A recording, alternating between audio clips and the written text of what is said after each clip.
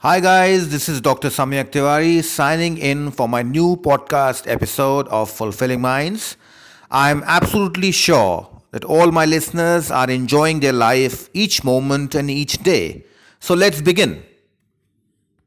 Today, I am here to tell you something about a very common psychiatric illness which we call as bipolar affective disorder. Bipolar affective disorder is one of the most common psychiatric illnesses. And as the name suggests, bipolar, one phase of this illness is a phase where we see patient complaining of depression, low mood, persistent sadness of mood. And the other phase in the same illness, bipolar disorder, is a phase of mania, which is just opposite to depression, where patient overthinks, thinks big, remains joyful unnecessarily, remains happy, which is not very much familiar with his current situation.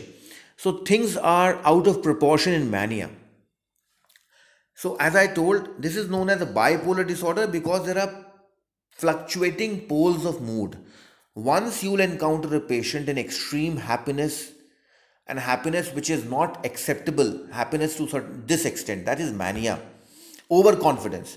And then in the other phase of the illness, it will be just opposite. It will be depression. Patient would be feeling extremely low about it. It's prevalent all across the world, almost equal in males and females. It is said that around 4% of individuals on this planet, 2 to 4% of the people suffer from bipolar affective disorder. So now I can say that it's an episodic illness where there is a high mania and then there is a low depression. And characteristically, there is always asymptomatic period, means there is recovery between two episodes. What I mean to say is, suppose a patient of bipolar disorder has an episode of mania in January and then he seeks help of a psychiatrist. He gets well, say by March or April, and then he's in a recovery phase. This recovery phase is almost complete. The person is euthymic, means the person is functioning on a mental level and physical level as absolutely normal. And then, say in winters, he's again found himself in a state of depression or in a state of mania. So there are two episodes in a year. First in the beginning of year, second at almost at the end of year. In between there was treatment and the patient was almost on a recovery phase, recovery level. So this is characteristic where there is almost complete recovery between two episodes in a bipolar disorder.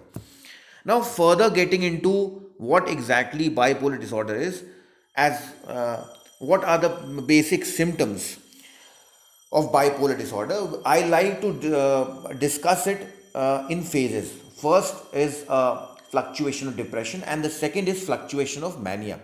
The fluctuation of depression is characteristically, as in any case of depression, is characteristic of depression, like persistent, pervasive sadness of mood. Sadness of mood remains almost 24 into 7, most of the time during the day.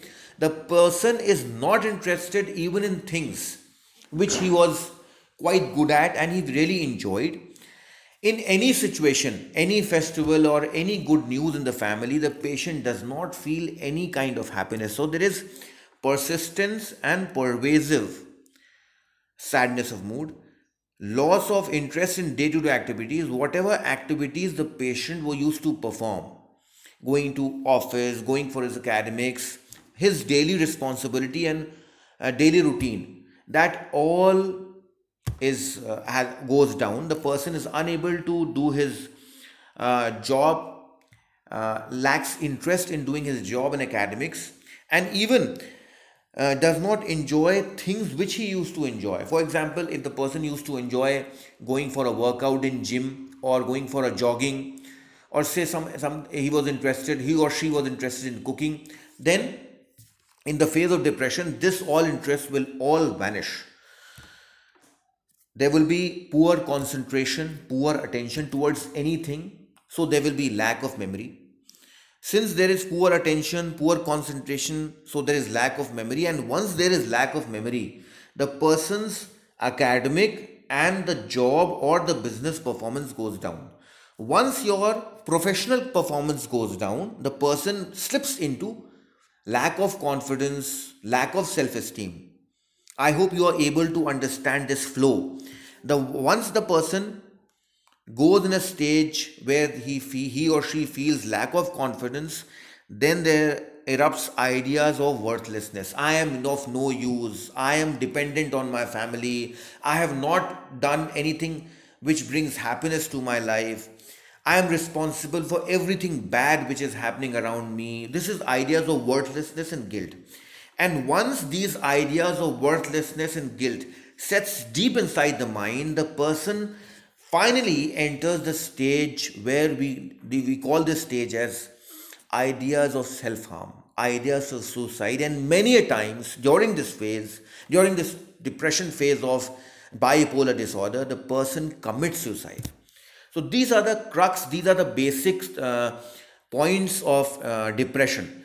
And once this depression changes to mania, which is another phase of bipolar disorder, mania is seen has a phase which is entirely exactly opposite to depression, where the person there is delusions or ideas of grandiosity, ideas of grandiosity, as if the person might not be affluent, but he will tell you that he is having a big house, he has a big bank account, he drives such and such big cars, he knows all the wealthy and influential people of society, he is something extraordinary. So there will be an ideas of grandiosity, big ideas. There will be flight of ideas. Flight of ideas means the person would not, well, once that patient of bipolar disorder who is in a stage of mania, he is talking to you or talking to a doctor. See, this podcast is primarily to make you aware of what exactly bipolar disorder is all about, so that you are able to identify people of these illnesses in your community and send that person soon to some mental health professional. Coming back to the topic. So mania, as I told, there is delusions of grandiosity and the flight of ideas, where the person would be talking on some issue. For example, he is talking to you as a doctor. Oh, doctor, it's so nice coming to you with my father, and I know that you are trying your level best to help me. And suddenly, when he was talking to you, being grateful to you for all your efforts, he suddenly shifts off his talking way.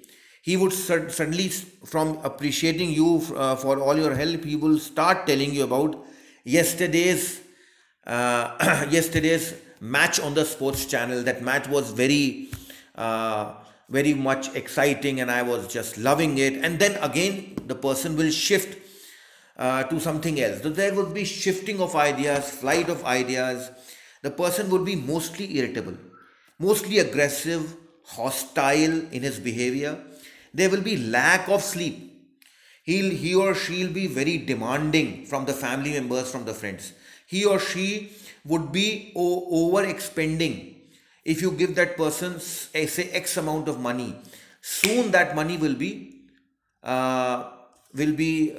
spent by that individual. This person will show a risk-taking behavior. They will be driving the vehicle on a higher speed. There will be increased desire for sex. These people, they also indulge especially in this manic phase, in some kind of substance dependence. They would be over consuming alcohol or some other kind of addiction substances. So there will be a extreme chaos for the society, for the family, and in this phase, they can harm themselves, and they can harm anybody in front of them. So this is something something about bipolar disorder.